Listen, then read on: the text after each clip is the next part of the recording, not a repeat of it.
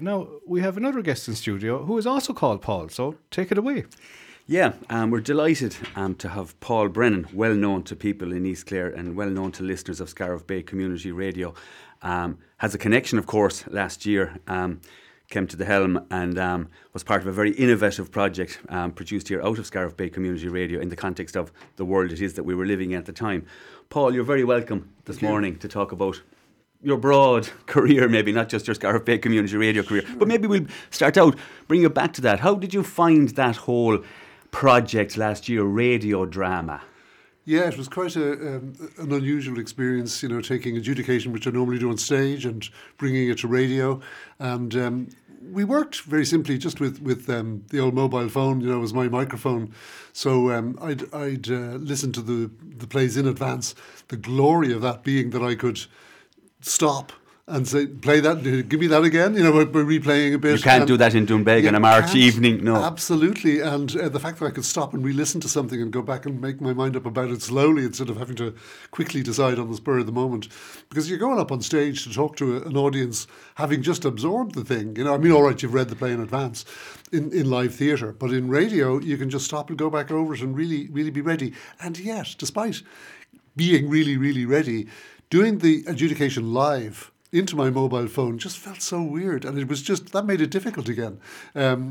And it's like talking into this mic is easier than talking into my phone somehow, I don't know why that is, but at all events, I eventually found that I virtually had to write out the adjudication in order to really not be stumbling and stuttering over it, I'd be there criticising the actors on the radio productions for stumbling and stuttering and then start doing it myself in the adjudication. So, yeah, a learning process even for you. I found it was a learning process, yeah. And there was a certain emphasis laid in the course of the thing on the fact that I had a radio career as a very young person, a career that started at the age of 6. Right. At the age of 6, I was brought into by my mother, who's a radio actress.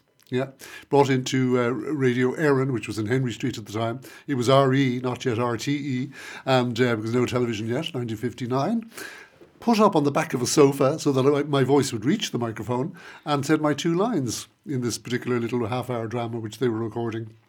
And that was the start of my radio career, and that ran right through to the age of 13 or 14 when my voice broke, which of course meant that was the end of that.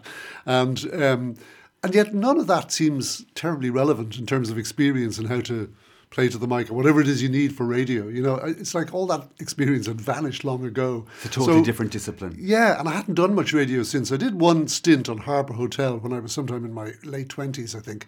Harbour Hotel being a radio soap. We're all of a certain age that we can remember Harbour Hotel after. Was it after news or before the news?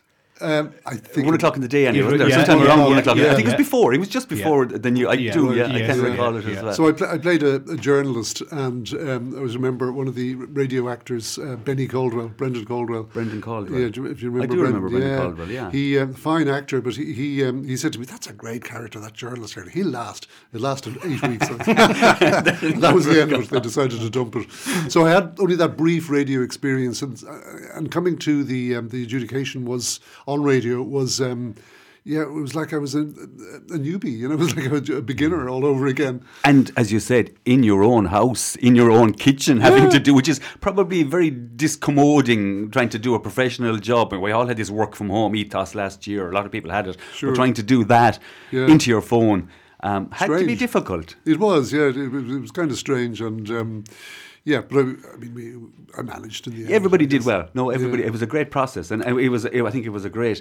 I think everybody enjoyed it over the course of the length of time that it did go on for, and you could see the changes, in presentation. Yeah, I think even the quality of the acts that were produced, because a lot of them were done in lockdown, where, if memory serves right, a lot of the actors and actresses weren't actually in the same room or anywhere. That's right. Yeah, even there, even from the theatre companies or the theatre groups, even they had to learn on the hoof as well. Absolutely, huge early process for them. Yeah. I remember Doonbeg, who were one of the top groups in that. They were in the top 5 anyway. They didn't meet. Those actors, they did it all on Zoom. And when I heard the end product, I thought it was extraordinary. I couldn't believe they weren't in the same room, so they did a fantastic job. Other groups then, like Puckon over in Tipperary, they came together keeping all the rules, but they came together. Distancing and the whole thing. Big room. Pecan, yeah. Yeah. Big. Pecan has the big. As you said, big hall, hard to fit. Massive big hall. Arlo Guthrie was there at one stage years ago. Anyway, that's an aside. We won't go. You mentioned there, Paul, just as you're talking about that, and you started, and it brings us nicely. You talked about your mother and your initial radio career as a very young child with your 2 lines. Your family would be, easy to say, steeped in Irish theatre. Yeah. Your mother, your dad, and would have initiated or started using that medium of radio with the radio plays, which were the staple of any kind of drama presentation, I think, in the country in those times. That's right. What was that like growing up? Well, at one point, by the time we reached our early 20s, people used to say that when we had dinner together, it was like an equity meeting. Equity being the trade union for the actors, and because the chat would be all the business, you know. Yes. But earlier than that, going back into my later childhood and teens, the whole experience of my parents as actors was unusual. You know, anytime you said it to people, they were immediately interested, you know, oh, that's interesting. And so one enjoyed a certain kind of privilege, which was a bit of a delusion in a way, because, you know, we were just ordinary people, really. And yet I kind of bought into the idea that we were somehow special. And it took adulthood to knock that out of me and make me realise that, yeah, you're not so special as you think you are. My mother had a steady job, and my father was a freelance actor. And so there was always a steadiness to the thing, which acting families don't always get. We always hear that, yeah. But my mother was a member of the Radio Éireann Players, or the REP, as it was called, and she had that as a job for life, pretty much. And the weird thing was, she was therefore a civil servant, technically, or maybe even more than technically. And the civil service had a terrible time trying to decide what grade they were. How do you grade actors? You know, one of the extraordinary things about it was, though, that when she got married, she didn't lose the job like a lot of civil servants did. That's right. And I think it was just because the feeling was, well, who do we replace her with? You know, I mean, there were other actors, but like somehow they were made an exception of, which was fantastic. That was a big thing in Ireland. You know, my own mother suffered, if you want to call it, and it is suffered that, having to abandon her career at a very young age. She was a trained nurse, and it impacted her for all of her life subsequently. I think for all women of that generation, it certainly would have had a big effect on them. But I said maybe the acting profession were a bit more forward thinking than the rest of us at the time. I don't know how, whether it was the civil service themselves decided we better hang on to them even though they're married, or what, but it happened. So that was good. Yeah.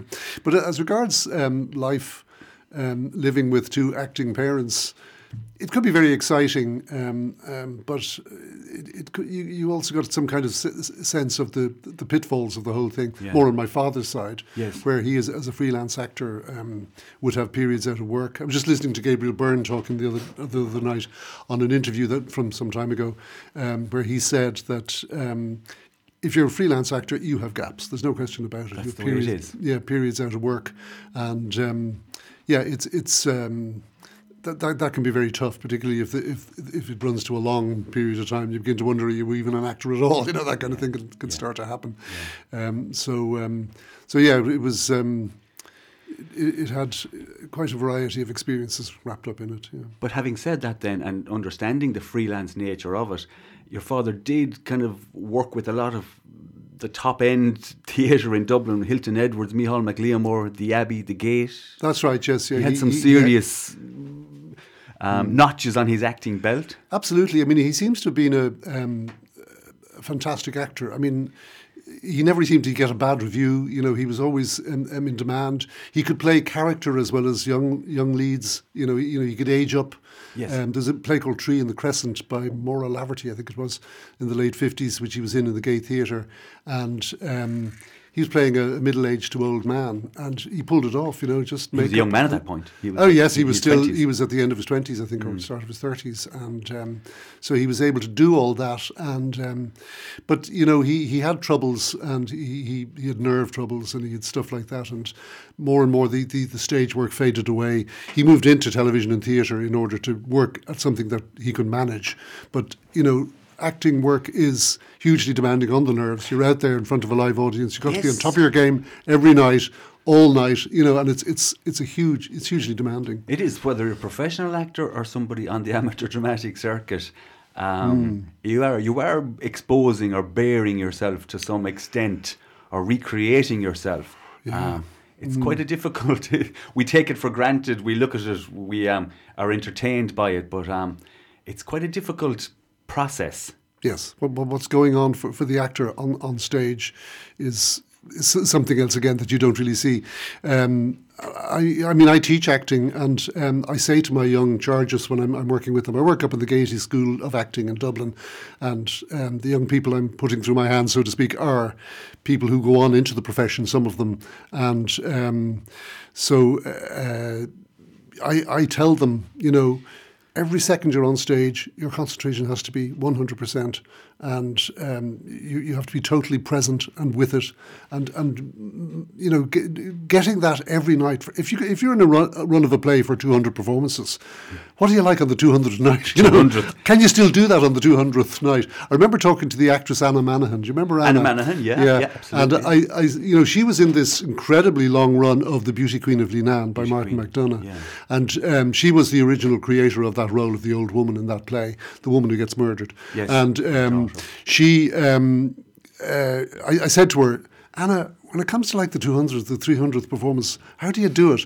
And I said, what's the secret? And she said, there's no secret. It's just bloody hard work. You're working hard. And you just got to slog it out, I remember Johnny Giles talking about this in soccer, and saying that like deep into his career, he was saying, it's just bloody hard work. It's the same thing, that people think soccer players enjoy soccer, but it's work for them. And sometimes when you've done it for a very long time, it's hard work. It's hard work then. It's pressure. It's constant pressure. Constant pressure. And the difference is you might have 300 or 400 people in a hall versus 30 or 40,000 people, in a stadium. In a stadium, It's the same principle at play. So how did you your mum, your dad, I know your whole family, it's quite an unusual, all your siblings. Yes, all your siblings. Yeah. We state that the again, other four. all your siblings are involved in some way, mostly as actors at this stage, isn't it? Yeah, I mean, my sister Catherine became a radio director eventually. She was a radio actor. She followed my mother into the rep as an actress, but then graduated, so to speak, if that's the word, on into being a director. And so she's, herself and myself are the exceptions, because I also became a director. But the other three, Barbara, Stephen and Jane, all remained professional actors and have done very well, I have to say. So, I mean, as to how I came into that, I think I was very much still living in this aura of the specialness of us and the specialness of being an actor by the time I reached 18. But, at the age of 18, there was no acting school. When I was 18, back at the start of the 70s, there were no acting schools in this country, apart from one small weekend school called the Brenda Smith Academy. And I would hear people being a bit sniffy about that, so I thought, well, I'm not going there. And I wanted to go into the profession, but couldn't quite figure it. So I just thought, well, all right, I'll do a BA in UCD, which is what I did. And I thought, okay, I'll do that, and then I'll make up my mind. And I was in there mainly to do Dramsoc. Dramsoc in UCD. Yeah. We all heard about that at times. Not for people. Yes, not really to do English and French, which is what I was supposed to be doing. And at the end of that, I decided I definitely did want to become an actor. But I just marvel now that I never had the gumption to think, go to England, go to RADA, go to whatever, Central in London or whatever, and train there. It didn't even occur to me. Yeah. And I think that, but in a way, this derived from my father's attitude towards the business, which was more that it was like a trade than a profession. Nowadays, it's a profession, and people train, like with me in the Gaiety School of Acting, for instance, and they go into it as trained professionals. But back then, my father's attitude was, no, you just go and become an assistant stage manager and you watch. An apprenticeship. An apprentice, exactly. It was the notion of apprentice as opposed to trained person, in the way in which lawyers or doctors get trained, that actors get trained similarly. that difference was very stark at the time, and my father was not in favour of really training. But it was all right for him. He was a brilliant actor, just naturally. Yes. He had this natural ability to be great. Most of us need training. Almost all of us need training. And my view now is that, yes, you do need to go to the Gaiety School or the Lear in Trinity or wherever and train. And so anyway, there I was at the age of 21, and I started to do what he said, and I gradually worked my way into the fringe. There was a growing fringe in Dublin at the time, the Project Arts Centre, the Focus, and theatres like this. And exciting, quite an exciting. Well, there's always been eras and times and exciting times in the theatre in Ireland, but that in its most definitely in the 70s, like you said, the Project Focus. All those places were almost emerging. Alternative in a way to the Abbey or exactly. The I mean, at that time, the 60s, the Irish theatre in the 60s was really contracted right down to just the Abbey, the Gate, occasional drama in the Gaiety, and that's it. There was the Dublin Theatre Festival, but that was it really. Then at the start of the 70s, these other theatres started to emerge, so that by the time I was heading into the business in 74, 75, there was somewhere to go, there was a fringe to get into. Yes. And not a very big one, but it was there. And so that's where I started out, and I made my way into that. But eventually the Arts Council created a scheme for directors. And so I became a trainee director on an Arts Council scheme, and that's what got me into directing. That's what struck me. I was looking at the timeline, not knowing the full story, that your directing career started at a very young age. Am I right in saying that?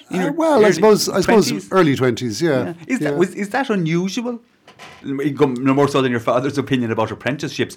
Would there have been theatre directors of that age in Ireland? Would you have served an apprenticeship and become a director maybe in your 40s or your late 30s or that type of time? No, I think people did go for it in their 20s. Yeah, I think that there certainly were a few. But I mean, in a way, whatever age they were, I have done several plays as a professional actor with really bad directors, and this is what the Arts Council were noticing as well. Yeah. Okay. Yeah, whatever the age, they just weren't good. And I thought to myself, I can do better than this. I've got much better ideas than these guys directing me, and that's what drove me really into directing. That and the fact that I wasn't doing brilliant as an actor, because when I did that trainee directing, I moved straight into the centre of Irish theatre and started to work in the Abbey and the Gate, which I wasn't really getting as an actor. Okay. So I realised this is what I'm better at. Yes. So that's how that came about. So like you say, I'm sorry to interrupt you there, but you had that, the Arts Council started to recognise we have this dearth of directing in Ireland. Yeah. We're going to try and do something about that.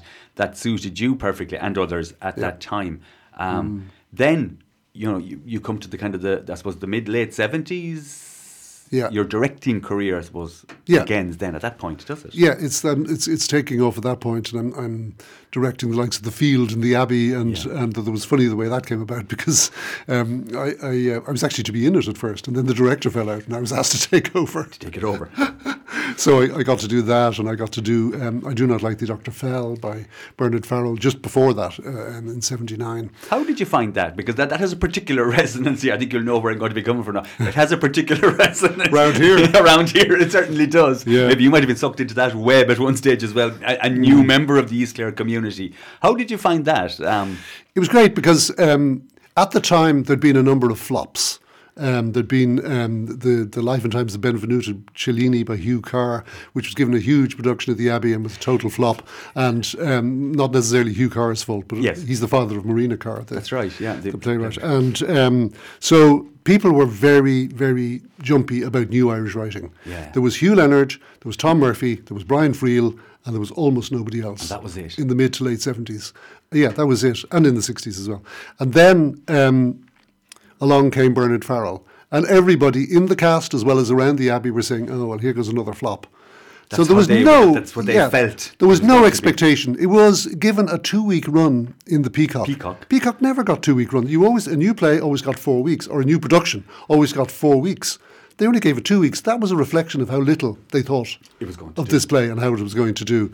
And so we rehearsed it. I had a wonderful cast. I had Tom Hickey. Serious actors in that first cast. You had serious actors. Oh, absolutely. I had Liam Neeson. Liam Neeson, hadn't you, on that one? I've heard of him. In fact, interestingly, I offered the part to Gabriel Byrne, and he turned it down. And so when he wasn't available, I was able to get Liam Neeson. Your two A-list Hollywood actors went through your fingers, or potentially exactly, went through your fingers. yeah. And I remember halfway through the run, the back door banged open one night in the middle of the performance, and in came Gabriel Byrne, and he leaned against the back wall, and he looked at it. Gutted. He looked gutted. He wasn't in it, and it worked. But at all events, I rehearsed with these actors, and we worked along, and it went very well. And is it possible? Have you reflected on that? Why did it go well? Or do you have any I felt that in the case of that particular play, it was the mixture of comedy, smartly written comedy, good structure, and a dark element. Yeah. This Joe Fell character, he could do anything.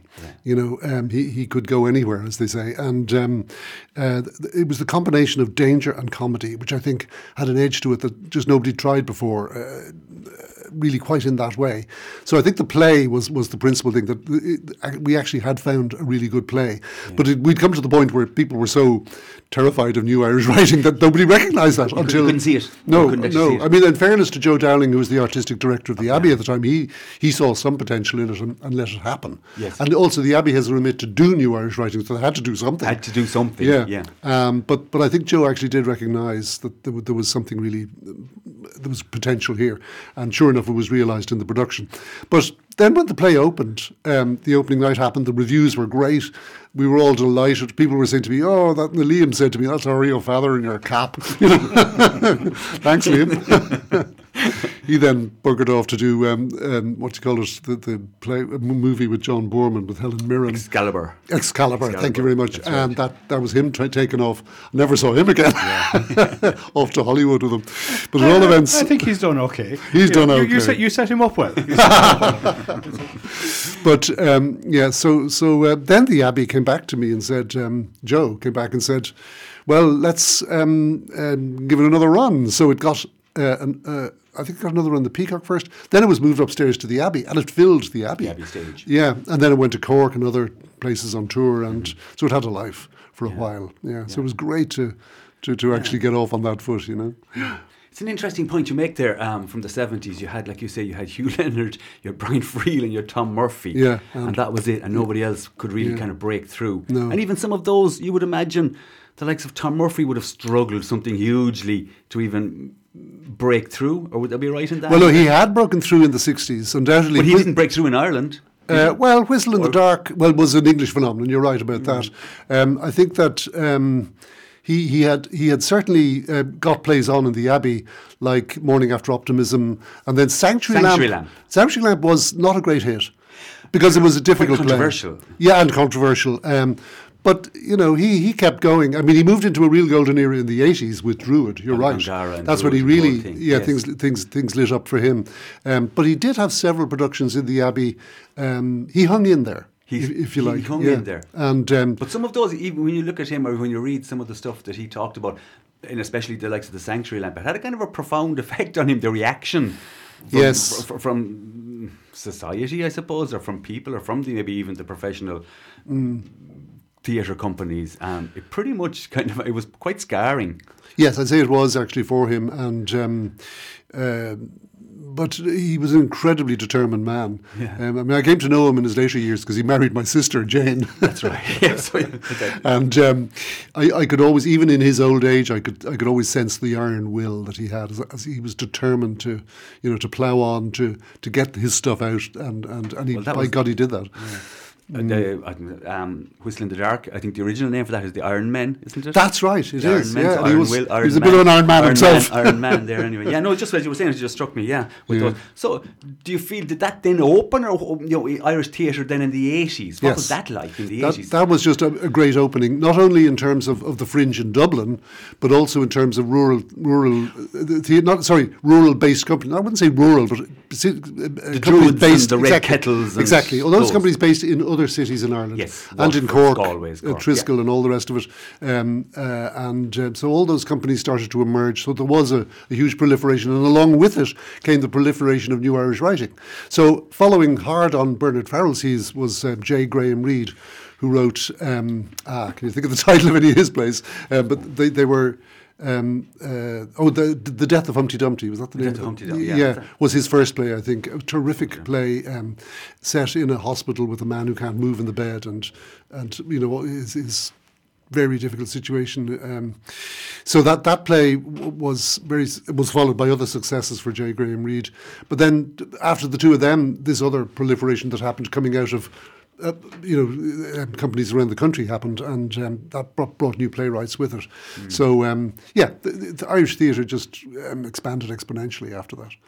Yeah. And would you think that at this stage, when you were jumping way ahead now, we would just jump ahead and maybe go back again then, the writers and the playwrights that we have now, our canon of work, how would you regard it now if you stand it up against maybe some of those earlier works? Yeah, I think there's been progress in that there's been investigation of new styles, there's been a sophistication in the writing, and it's all reflected in society that's changing as well. And you know as well as I how society has changed from the 80s to now. Those 40 years, Ireland has changed. Yeah. I mean, the old remark, I think it was John McGahern said that Ireland has gone from the 19th century to the 21st without really doing the 20th. First 20, that's right. That we've had this very rapid development as a society, and that's reflected in the expansion in theatre. Yeah, and expansion in writing then. In all the different stuff that's come up. Has that reflected in the nationality of people getting involved? As I said, as the country has evolved with more,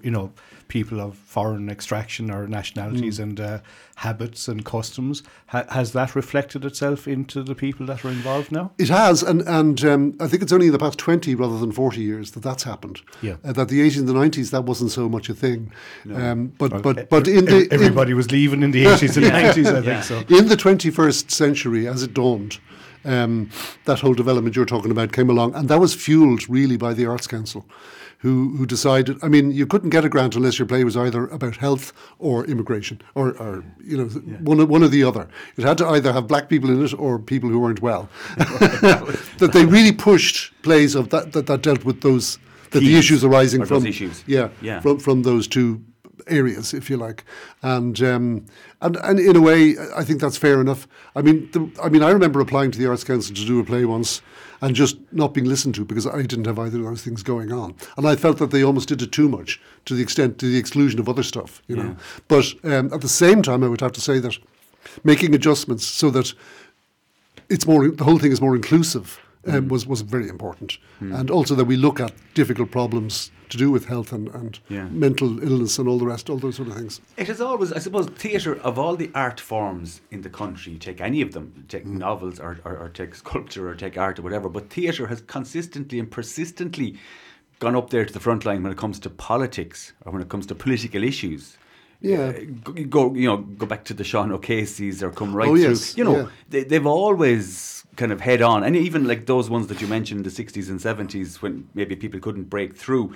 Emigration was always a kind of and it's the big Irish issue of its time, but it was always a central theme in so much writing as well. So I think theatre has always kind of been right there, right beside politics. That's possibly the arts and politics, as we can see it as it plays out then with the political class and the artistic class, can make for an uneasy relationship at times. You're possibly referring to our president, Paul, are you? Well, he's part of it. He's a man with a leg in both camps. There you are.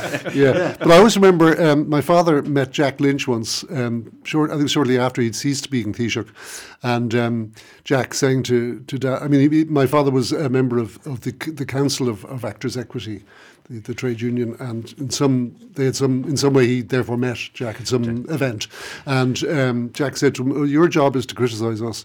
I mean, that was Jack's view of it, was that the arts do precisely this thing you're talking about of weighing into the political arena and having things to say about it. I mean, if you think even as far back as Philadelphia, Here I Come, the immigration issue was so forensically investigated in that play.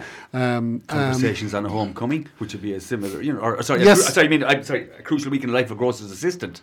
It was similar. But Conversations also, actually. Conversations. The guy coming back. As you come back. Yeah. On the outside, on the inside. All these plays, that they do kind of really get to the core of it, more so than most other artistic forms. I mean, there is a thing about theatre which involves subversion.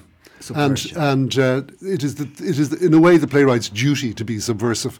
And I've heard this explained in terms of the two Greek gods, Dionysus and Apollo. Apollo is the god of harmony, of the arts, of everything going hunky-dory. Yeah. And then Dionysus is the opposite. He is the god of letting it all hang out, the god of of subversion, the god of orgasm, the god of all sorts of things like that. And which one of them is the god of theatre? Dionysus. You may be sure. And so... and yet, good theatre strives to find a balance between the Dionysiac and the Apollonian. Yeah. That there is subverting, and if you want to subvert society itself, you write a play that is politically controversial and so on. But there is also a requirement on the playwright to find the Apollonian within that, to find the harmony, to find balance, and so on. And so the two are continually in conflict with each other, if you like. And the plays that are really controversial should also have that. Need that. I mean, there was a play went on in England back, I think it's a 90s play. A woman called Sarah Kane wrote a play called Blasted. And it's one of the most Dionysiac things I've ever heard. It's full of the most horrible things going on. Yeah. And this went on in the Royal Court in London. And I remember thinking to myself, that play doesn't have any Apollo. And it should. And it's even a thing I wonder about Marina Carr, whose plays can be very dark. Very dark. Where's the Apollonian in her? I think as she's matured, I think it has come.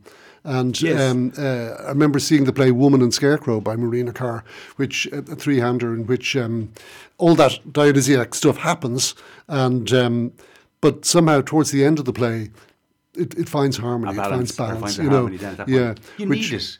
Absolutely, or the person who's experiencing it, if they wanted to have an impact, you need that ultimately. Yes. The blackness or the Dionysic part of it is going to just be too much, and you'll just put it away. I think. Yeah. I think that's what Blasted was like. It was just too much. It was an experiment, I suppose you could say, and it was quite successful for a while. But that amount of darkness, I don't know. We'll go back then to what might appear to be a comedy. Go back to what we talked about, Dr. Fell. What might appear to be a comedy, and to all intents and purposes is, and it's a good night's entertainment and the whole thing, but it does leave that little bit of...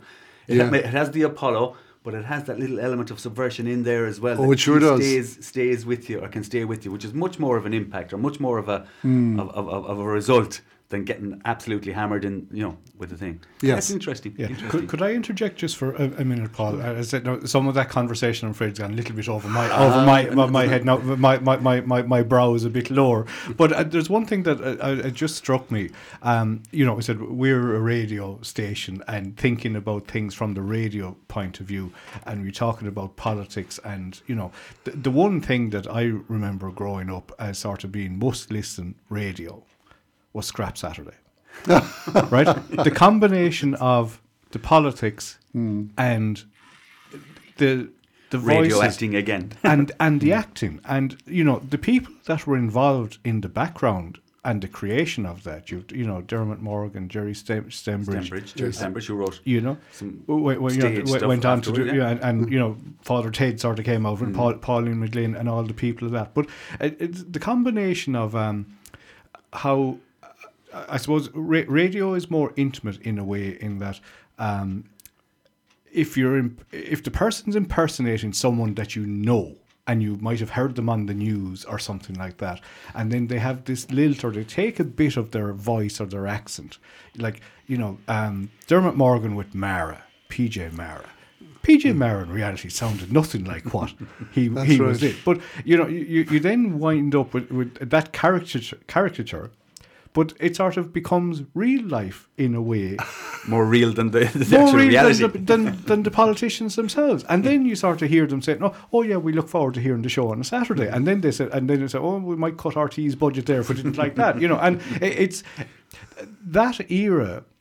I think a lot of that, some of it went over my head at the time, but you got the tapes afterwards, and you sort of listen back to it, and you'd read interviews when you're that little bit older, and you sort of realise, the actors and the people that wrote it were getting a message across that was a little bit subliminal, maybe to some of us at the time, but has a very profound effect on, you know, I would say society as it has sort of gone on, you know, and it's there maybe to a lesser extent nowadays with, you know, with Oliver Callan and Callan's Kicks and stuff like that. But I think that's nearly sounds more like a one-man show. But the whole team that were involved in Scrap Saturday, radio, like comedy like that now, I presume it's less of an art, not less of an art, but it doesn't exist as much nowadays. But the circuit that, you know, would say you're involved in from the directing point of view, and hopefully all will get back up and running, that's still there. Is that a trend? You know, is it just of its time, or have you any thoughts on that? No, I think it could happen now,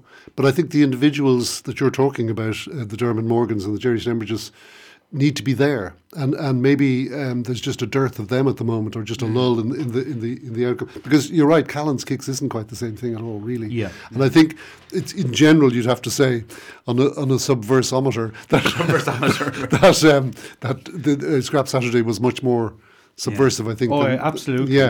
And I think, you know, we were that bit younger listening to it, and it's only you listen back afterwards and say, oh yeah, that really was digging. Yeah, they really were kicking in, and I think to me the personnel is the factor that determines why that would fade out a bit. But I think, well, it also depends. I mean, you need somebody like Haughey in society, in politics, for them to hit against. You have to have a totemic kind of a personality there as well. And politicians these days are very careful not to become like that. Yeah. So in a way, there's that to it as well. There is that side of it as well. That's very true as well. But then, if you have the right actor, they can make that personality. Yes, sure. Yeah. I mean, I think that's this is the kind of turning into a chicken and an egg. I know. Well, I just like good radio comedy. Oh, absolutely, and that was the best, wasn't it? Have you ever got involved in that side of things? You know, would say from a directing point of view, I know directing maybe for radio is the wrong way to look at it, but would say is comedy harder to do than straight?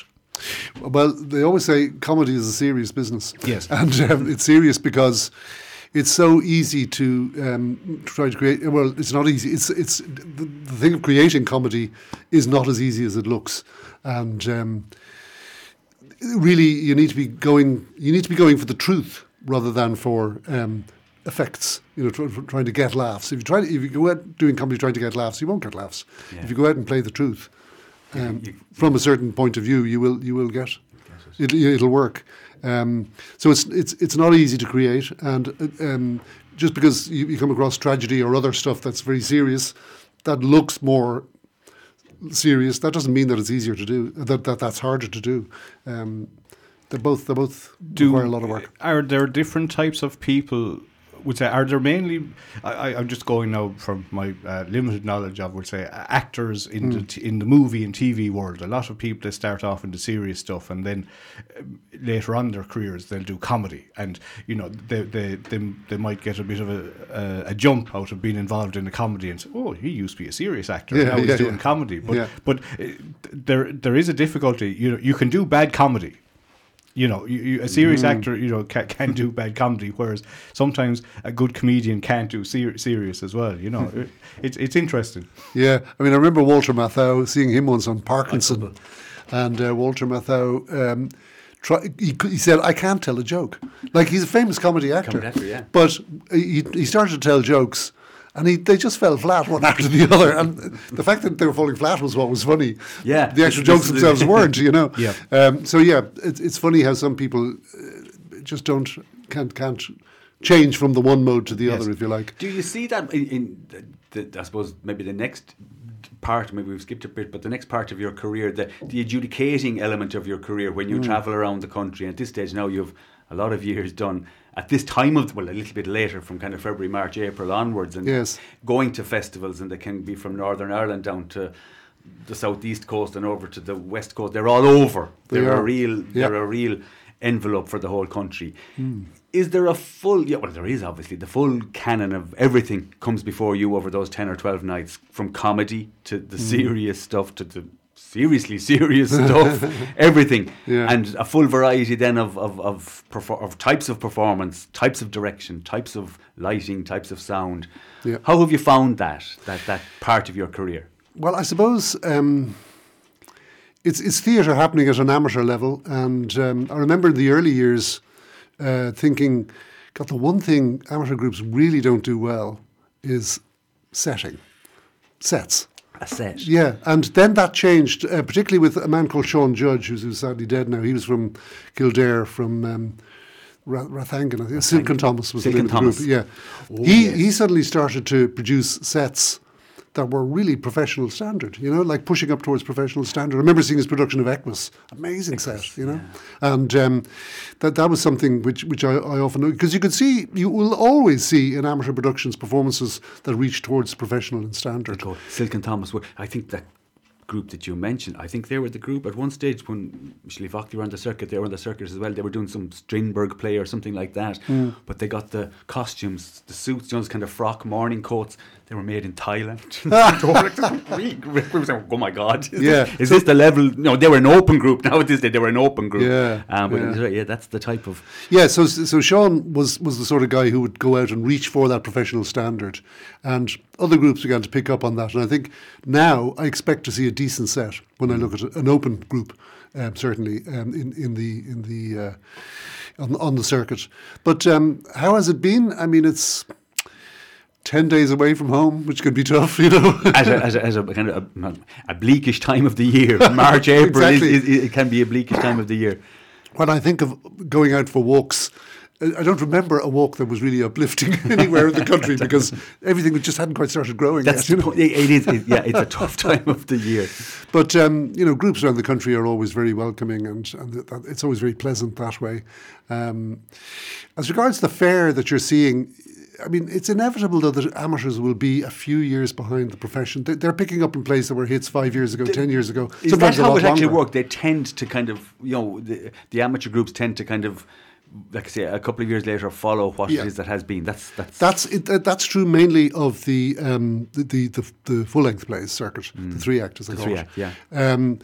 But it's no longer quite true of the 1-act. Interestingly, a whole trend has developed with the 1-acts whereby groups more and more are writing their own 1-act play.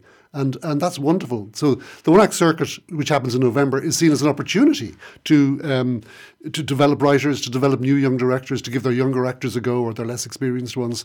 And so it's been wonderful that way. But it has produced interesting new material. I mean, not everything works, of course, but it does mean that a whole new creative streak is being brought out of amateur groups. But in the 3-act circuit, they're more reluctant to do that. It's a bigger commitment. You're bringing out a big production. It costs a lot of money, and they tend to go back into the professional canon of plays and find something that they think they can do. Yeah. So that's the.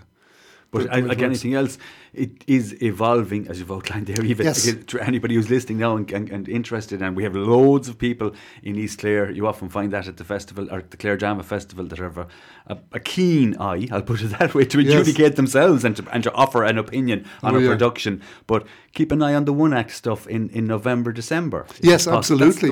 That's and that's not something that happens. So I mean, Doonbeg do it. But Scariff haven't picked up on it, and even Slievachty haven't done the 1-act circuit much. They did this year. Just had a kind of dipped a little toe in the water. Yeah, and I think it would be good November. If they do, because it's, I mean, particularly for the group rather than the festival, it would be good to take the opportunities it presents to develop new people and new material.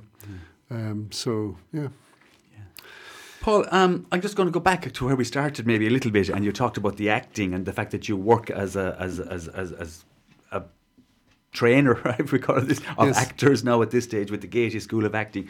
And we talked about the acting, the profession, and we talked about, bearing yourself there and the difficulty of that. Is there any particular, we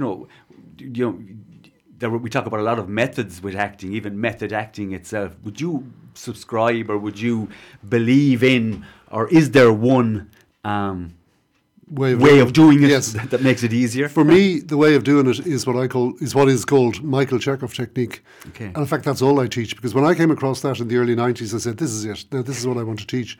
Forget Brecht, forget Stanislavski, this is what I want to teach. And I fell head over heels for that particular approach. And that particular approach wouldn't quite correspond to the notion of method acting or whatever. I should tell you a little bit about Michael Chekhov. He was a man born in 1891. By 1911, when he was 20 or so, he was taken into the Moscow Art Theatre by Stanislavski. So this was the theatre company that was leading the pack at that time, the one where the most forward thinking about theatre training and acting process was happening. And he worked with them for 7 years, and then after the revolution in Russia, he formed his. He had a bit of an internal revolution himself. He became unwell, and then when he went back to the Moscow Art Theatre a couple of years later, they gave him his own company because Stanislavski, the man who ran it, recognised that Michael Chekhov had something special, and he needs his own studio to develop his own thing, and so very insightful of Stanislavski. So he over the next 8 or so years, he developed his own approach.